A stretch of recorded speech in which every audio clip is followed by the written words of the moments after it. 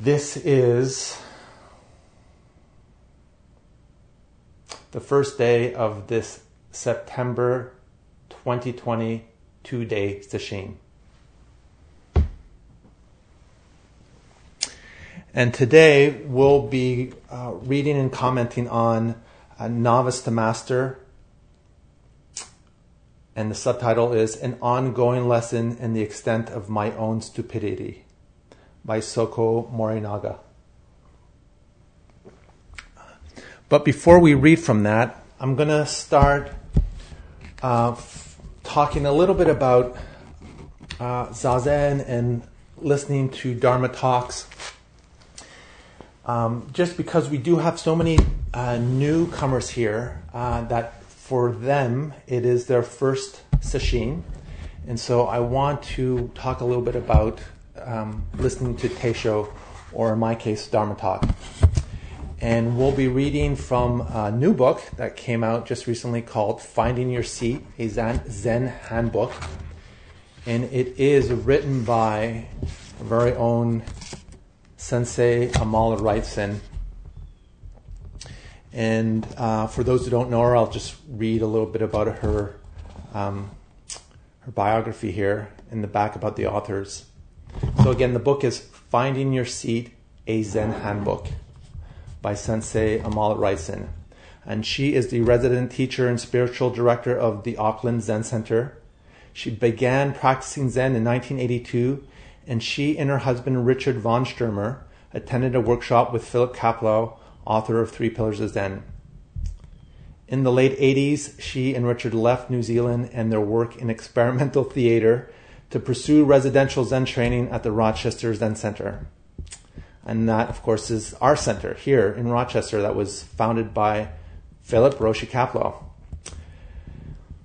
And she goes on, as there was no similar training available in New Zealand at the time. So working in Rochester with Kapleau's successor, Roshi Bodhin Kolhide, which is the current abbot, Wrightson was ordained as a Zen priest in 1999 and authorized to teach Zen in 2004. She then returned to Auckland, intending to make available in New Zealand the training she had received, and was sanctioned as a full Dharma heir of Roshi Kolhide in 2012. Sensei Wrightson has offered meditation instruction, talks on Zen, and opportunities for practice and retreat both at the center and at other locations around Auckland for the past 15 years. And she does also come here annually, but because of the pandemic, there was just no way for her to come this year. She usually comes for a period of about a month.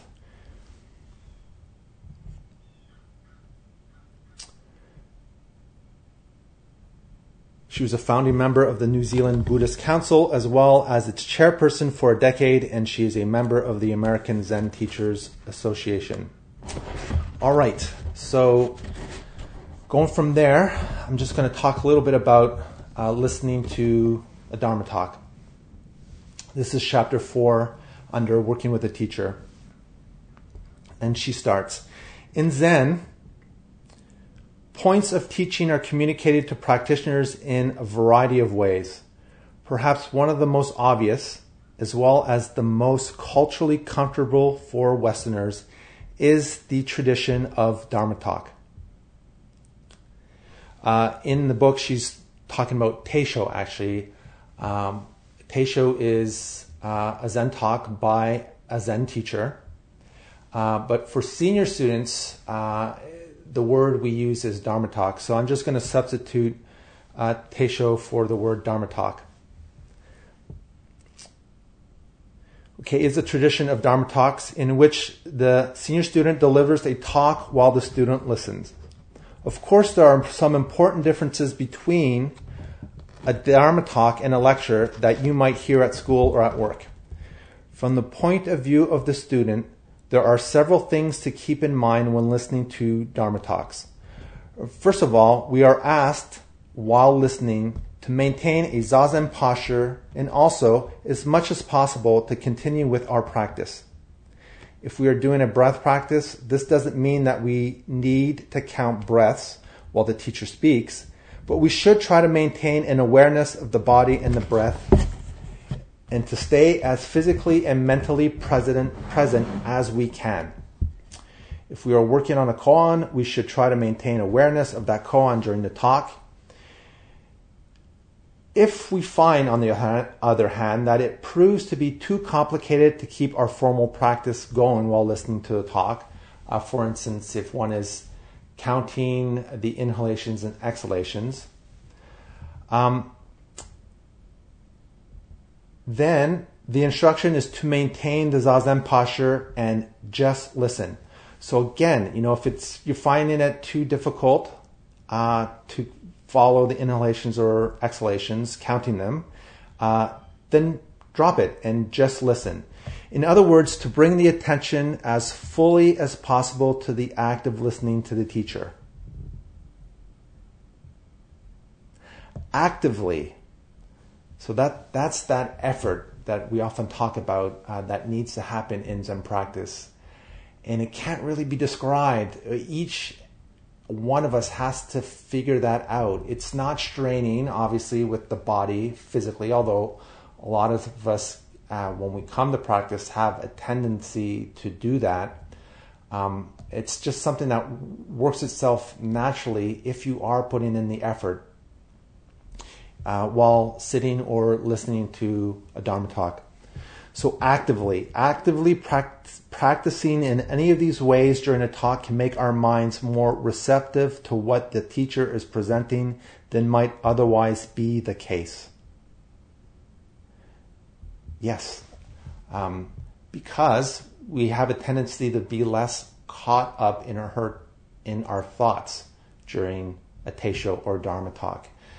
This particularly applies to later on in sesshin, for say a 7-day sesshin, come day 5 and day 6 and day 7, we can really be receptive and open to what the teacher or senior student has to say in their talks, because we're less bound up in our thoughts. Note that while the instruction is to maintain a zazen posture, Dharma talks can be long, and it is fine to change position if needed during the course of the talk. So we usually talk around anywhere between 45 to 50 minutes, so feel free to change your posture if you need to. Another difference between listening to a Dharma talk and listening to an academic or informational lecture is that with Dharma talks, we are encouraged to take what we need and leave the rest. What the teacher hopes to communicate is not essentially informational, and even though a Dharma talk may include a fair amount of information, there is no requirement that we retain it. As we listen in a state of receptivity, certain words or phrases may have a deep impact on us. It may open our minds in some way or spark an insight. At the same time, listening in a state of openness means not only letting things come, but also letting them go. We don't need to attach to anything that is said. This reminds me of someone recently in private instruction asked me about chanting, which we're not doing right now. She was thinking about memorizing and studying affirming faith in mind, which if you have a chant book is about 6 pages long. It's our longest chant. Well, I told her you don't have to do that. You don't even have to memorize it. If you're coming to the center regularly where we have that chanting, then especially for that, there's no need to memorize it. Your body mind will just simply absorb it, and you'll learn it that way. It's certainly the way I learned it. And as for studying that particular chant or any other chant, that's not really our business in Zen. Our business in Zen is the meditation, zazen. Doing the meditation and bringing it out into our daily lives, whatever activity we may be doing. there really isn't much room for study in our Zen practice. You can, but my own experience of not studying the sutras, or just mainly reading a lot of books on Buddhism or Zen, and then particularly chants, my own experience with that is it will resonate. No need to try and figure them out, a certain line, this or that. As one deepens their own practice, as time goes on, there will be certain words or certain lines in a chant that will start to resonate. And that is a receptivity we're talking about. That is that attention that we're putting onto our practice, that we just naturally open up to the teachings of the Buddha or any other chant. And then it changes from time. There are certain lines we'll get in our bodies, in the core. It's not necessarily an intellectual thing. They'll just really resonate. And then as time goes on, some other line or word will resonate, and we'll have a deeper understanding of practice and the chant. The same thing applies to listening to Teisho from a teacher. As time goes on, just the things he or she will say in Teisho will resonate. Aha! Oh, now I understand it. He's been saying that for years. But then I understand it more deeply.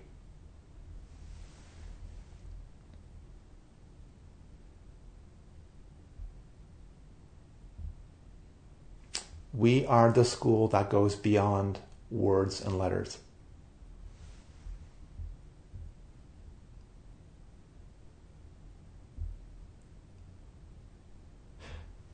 Right.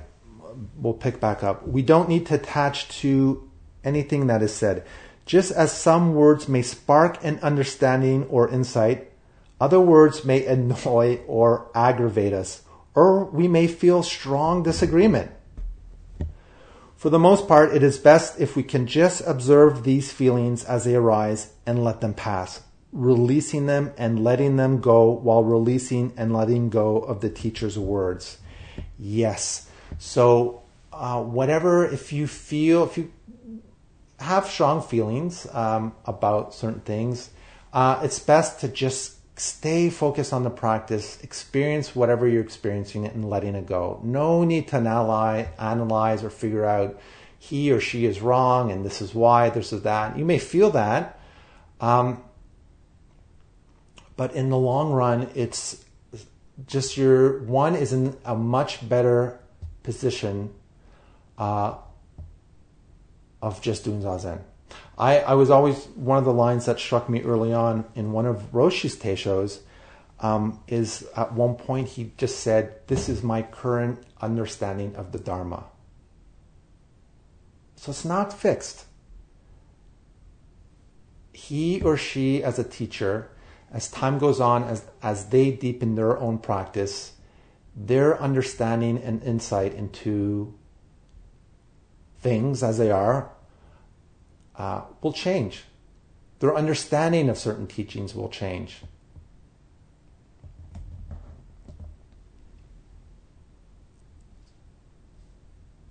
It just reminds me of what one of the mantras said early on. I think it was Donna just said, "Go with the flow."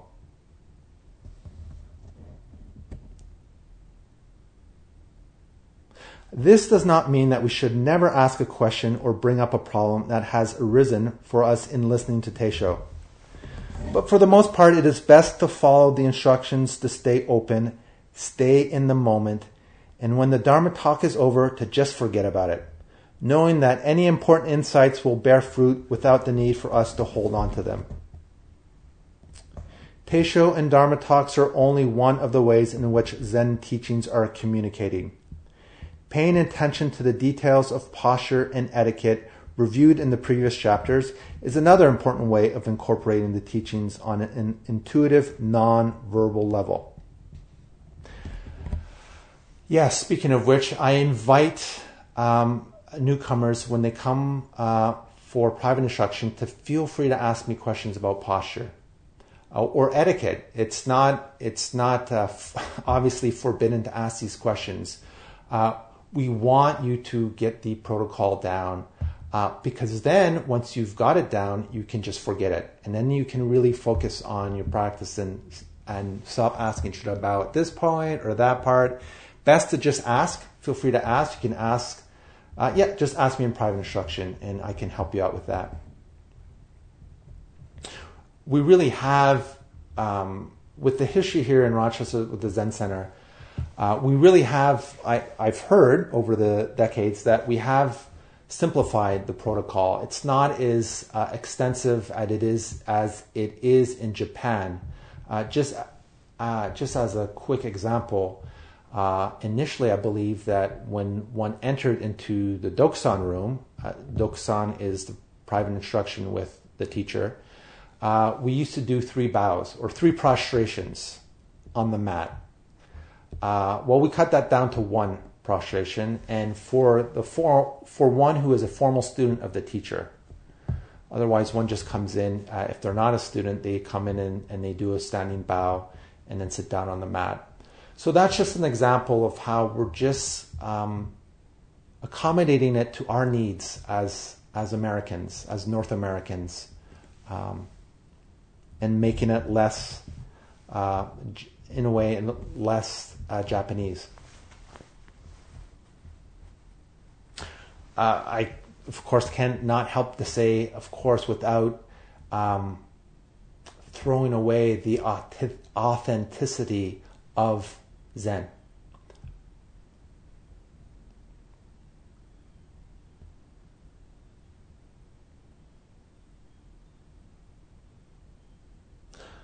Okay, so back to this protocol.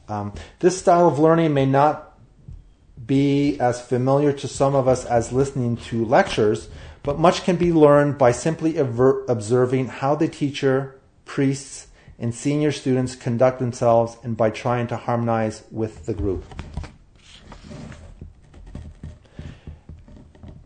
Okay, so just to restate that when listening to a Dharma talk, just listen. You can drop the counting of the inhalations and exhalations.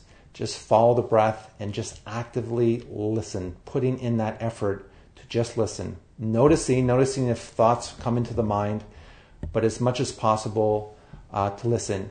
I remember long ago, Roshi's saying, when he himself was talking about this, he put it this way: act as though you're the only person in the room listening. And then I'll just read this paragraph about private instruction. Sometimes at our center, this is the Auckland Zen Center, private instruction will be offered instead of Dokusan. Procedurally, the two are familiar, though not identical. But private instruction is offered by a senior practitioner, not a teacher. The main technical difference between the two is that koans are not investigated in private instruction. We've already mentioned this. In addition to this technicality, however, you may find that Dokusan and private instruction have quite a different spirit and may function in rather different, though complementary, ways in our practice. Dokusan interviews tend to be briefer and more sharply focused on the formal practice. In private instruction, there may be time to talk more expansively about issues that are coming up in the course of your practice, to hear about and learn from the experiences of the person offering private instruction, and just to receive encouragement. In other words, private instruction can be more of a peer-to-peer experience than is generally the case with Dokusan.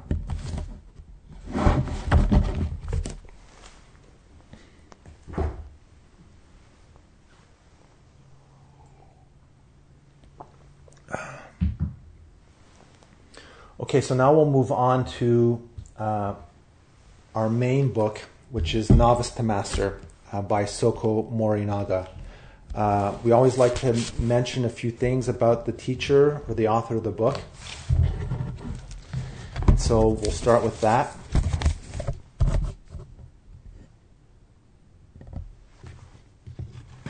Soko Morinaga Roshi was born in 1925. After graduating from high school, he entered Zen practice. He was ordained as a monk by Zuigan Goto in 1948. Remember that name, it's prominent in this book, Zuigan Goto. So from 1945 through 1963, this Soko Morinaga trained in the monastery at Daitokuji and received the seal of Dharma transmission from Sesso Ota Roshi. While actively working in the lay community, delivering talks and writing books and articles, he served as the head of Hanazono University, the primary training university of the Rinzai sect in Kyoto. He had a long-standing connection with the Buddhist Society of London and traveled there every year to practice in the summer school jointly sponsored by various Buddhist sects. Morinaga Roshi died in 1995.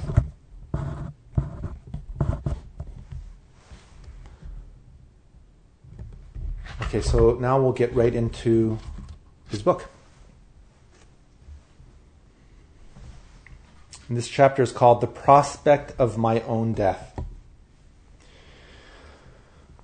And he starts, if I were to sum up the past 40 years of my life, the time since I became a monk, I would have to say that it has been an ongoing lesson in the extent of my own stupidity.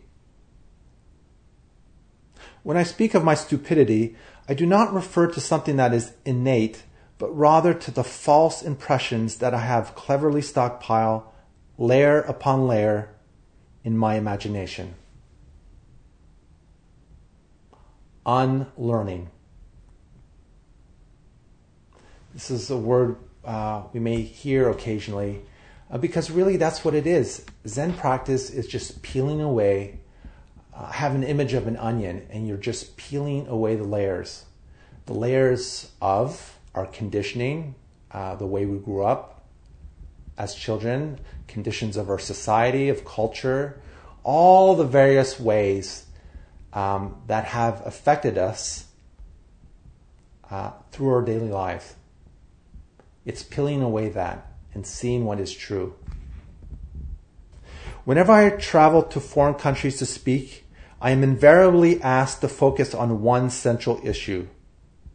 Just what is Satori? Just what is enlightenment? This thing called Satori, however, is a state that one can understand only through experience. It cannot be explained or grasped through words alone.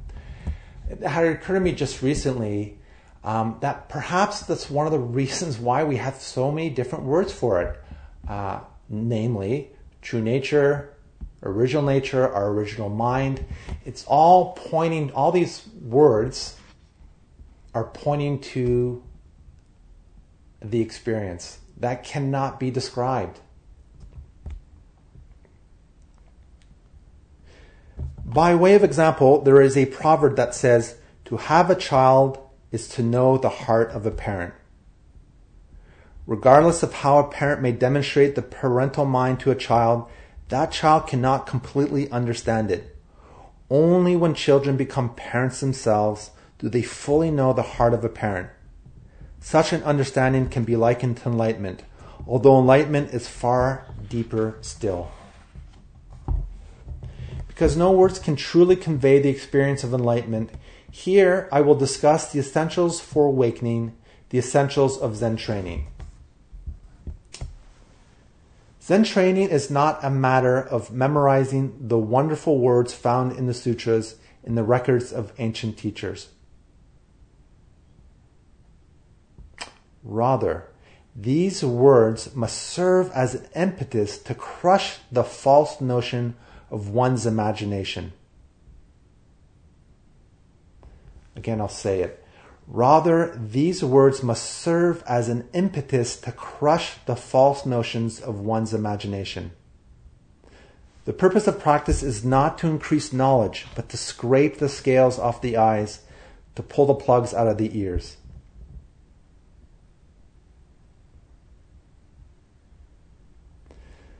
Through practice, one comes to see reality. And although it is said that no medicine can cure folly, whatever prompts one to realize, quote, I was a fool, is in fact just such a medicine. I want to talk a little bit about this. I was a fool. So much promise when one realizes the folly, how her mind works, the things we say, the unskillful things we say, the unskillful things we do at times. To see that, to own up on that, to own up to it, that is a sign. That is a sign that we're if we want to talk about progress of our Zen practice. I'm not talking about beating ourselves up. That is kind of like the dark side of our own conditioning, is to think that we're just useless human beings when we screw up. No. It's good to notice. It's good to see that how our mind functions, and to make that course correction. And how do we do that course correction? Of course, I'm going to say, but I can't repeat it enough, is through the daily practice of Zen. Through the daily practice of our Zen practice. It's the noticing and not doing anything about it. As soon as we notice, say, something unskillful that we did years ago, we may not even been aware that we hurt that person's feelings. They may have not said anything. Well, then that's the noticing. And from there, just get back to the practice. Of course, if one realizes that they did say something that was really unskillful and unnecessary to someone that they know, then yeah, just go back and apologize. That's the action. That's the action part of the practice.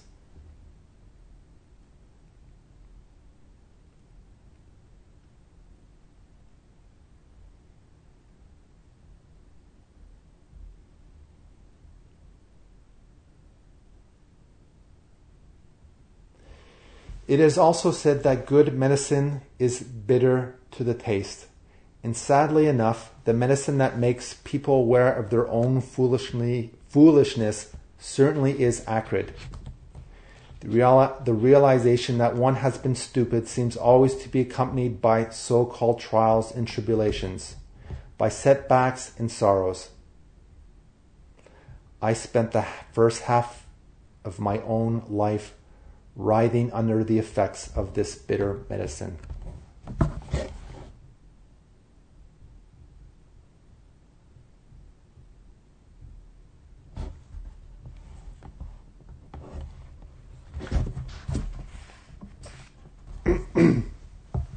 Next chapter, nothing is certain.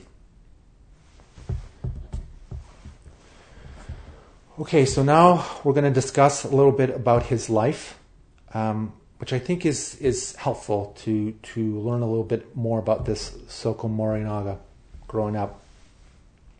He was in the army. He doesn't talk to what extent he was involved during the Second World War, but we pick up from the post-Second World War, 1945. For better or for worse, I returned from the army alive. Over a short-wave radio, an item extremely hard to come by in those days, I listened to the fate of the German leaders who had surrendered just a step ahead of the Japanese. When I heard the sentence that was read aloud at the Nuremberg trials, death by hanging, the one word, hanging, lodged itself so tenaciously in my ears that I can still hear its echo. I cannot help but think that at that very moment, the young Philip Kapleau was in Nuremberg, Germany, as a court reporter, on the verge of embarking to the Tokyo trials in Japan and Zen.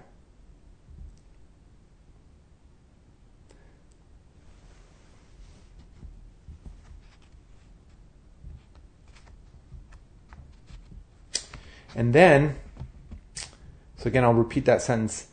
The one word hanging lodged itself so tenaciously in my ears that I can still hear its echo. And then, perhaps through an American occupation forces policy, a news film was shown.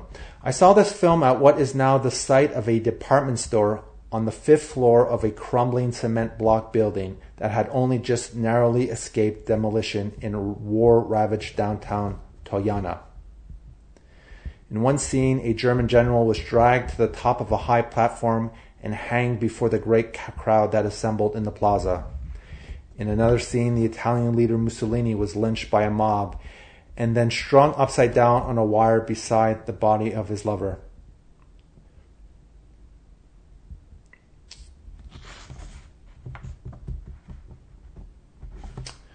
Wearing cast-off military uniforms, my classmates and I went back to school, one by one. We returned young men unable to believe in anything and hounded by the question of right and wrong. Although technically classes were resumed, in reality no studying took place. If a teacher walked into the classroom, textbook under his arm, he would be asked to take a seat on the sidelines while members of the group who had just returned from the army took turns at the podium. And I imagine this is one of these soldiers speaking. Fortunately or not, we've been repatriated and we're able to come back to school. But what we thought to be right turned out overnight to be wrong.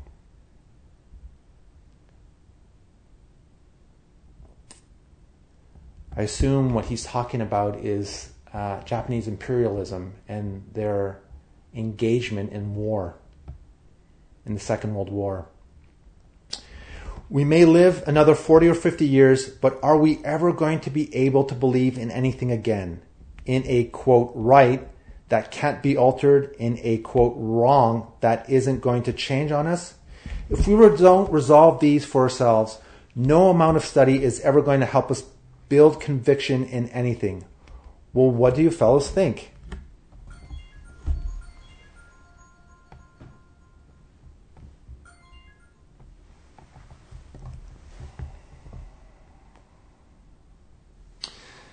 These notions of right and wrong. I imagine it must have been such a shock. It could have been such a shock for someone who was so convinced that what they were doing was right to suddenly realize that they were wrong. Rather than get into this dualistic thinking of right and wrong, and we can use the precepts, for example, these 10 cardinal precepts that we recite in a formal ceremony, the 10 Buddhist precepts.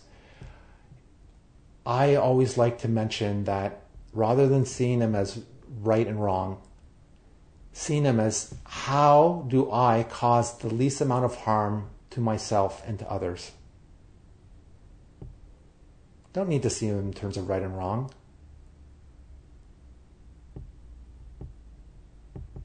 Yes, of course, as I mentioned earlier, if one realizes that one did something unskillful and caused harm to another, and then they notice it through their zazen, then that's when the action takes place and we can atone for what we've done.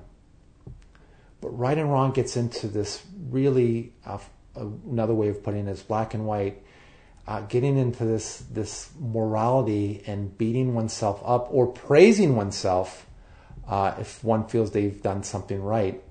That's just not necessary.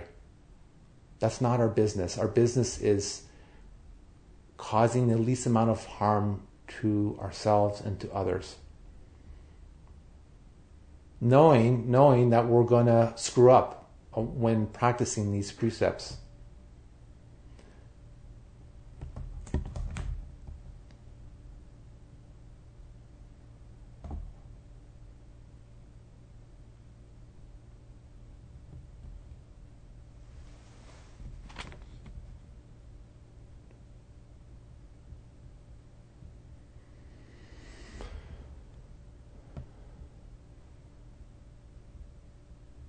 I think, in fact, I'm just skipping over here a little bit.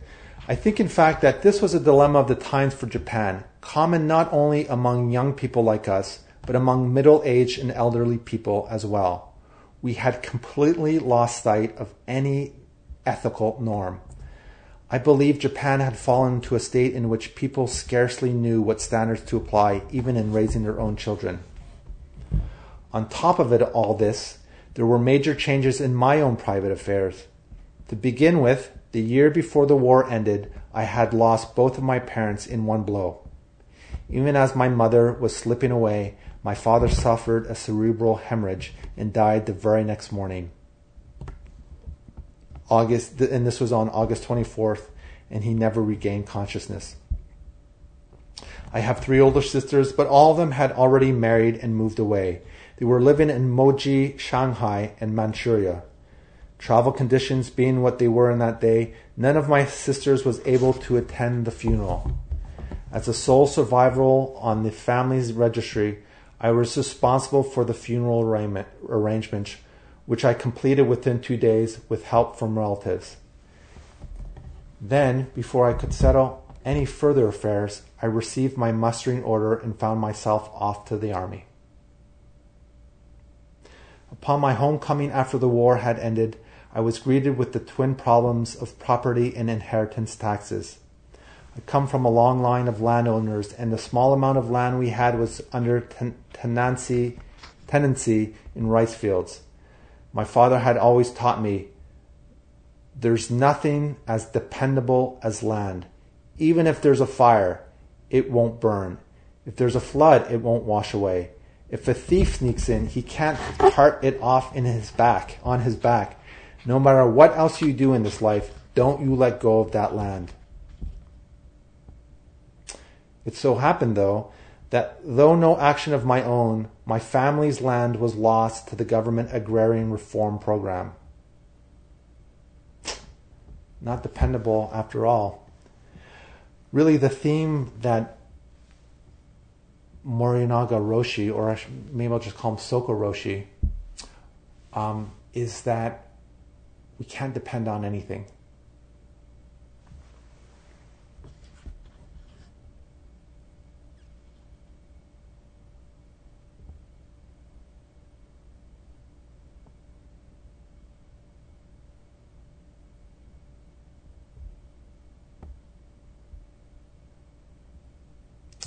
So now with even this gone, his land, what was left to believe in? All that I had ever thought to be certain had turned out to be uncertain. The war I had thought was holy turned out to be evil. I had not expected my own parents to die so suddenly, and yet there they went, one right after the other. The insurance money that my father had set aside to provide for his children in the event that something should happen to him was subject to a freezing of funds, and not a cent was available for my use. And our ever-dependable land was now lost.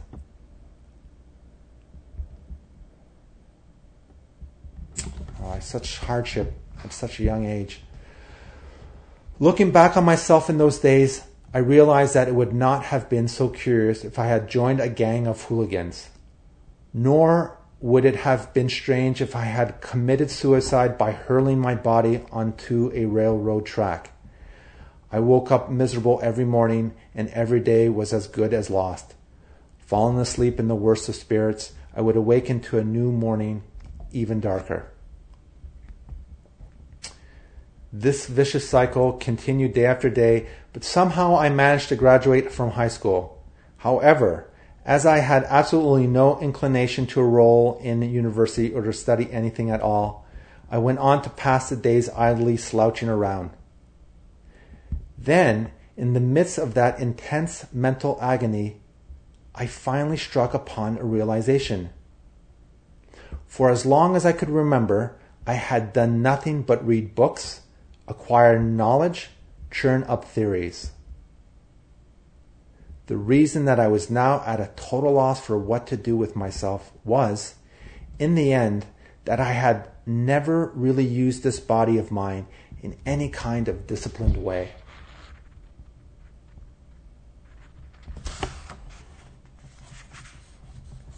This young Soko Morinaga is ripe. He has gone through so much change and so much mental anguish, emotional mental anguish, and now this realization that no matter how much we know, no matter how much we have, land, wealth, it can all disappear. And even the knowledge that he accumulated from reading and his studies have brought him up short. Not really seeking the real answers. He's certainly at a turning point.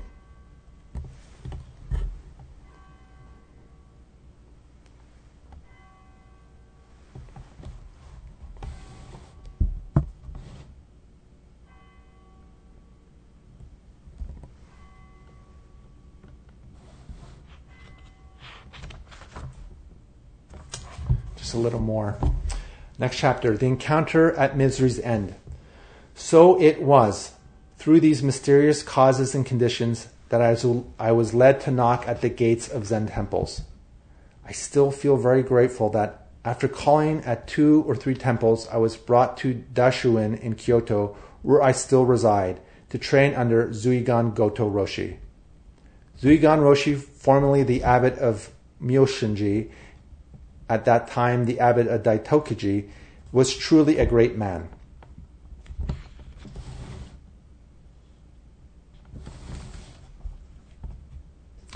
I showed up at Roshi's door with a long, stringy hair, unkempt, with a towel hanging from my waist, and heavy clogs on my feet. This great man's first words to me were, "Why have you come here?" In reply, I rambled on for about an hour and a half, covering the particulars of my situation up to and including my present state. Roshi listened in silence, not attempting to insert so much as a single word. When I had finished my exposition, he spoke.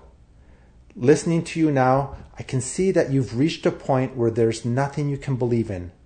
But there is no such thing as practice without believing in your teacher. Can you believe in me? If you can, I'll take you on right now, as you are. But if you can't believe in me, then your being here is just a waste of time, and you can go right on back where you came from."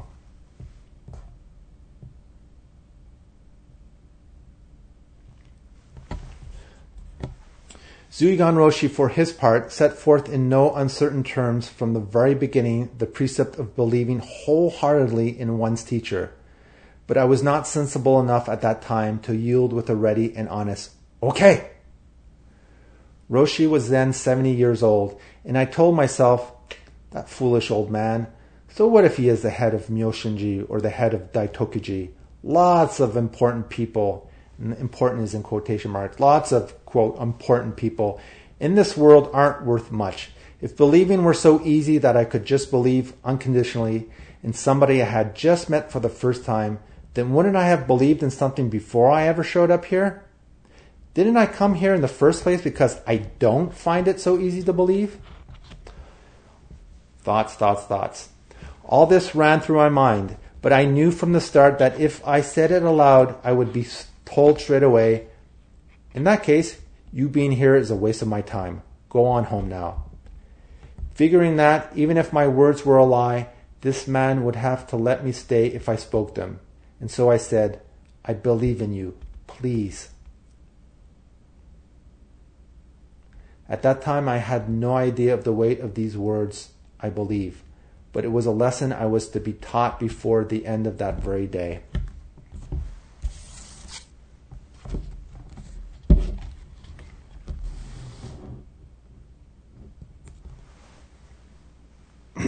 Okay, so our time is up. We'll stop now and recite the 4 vows.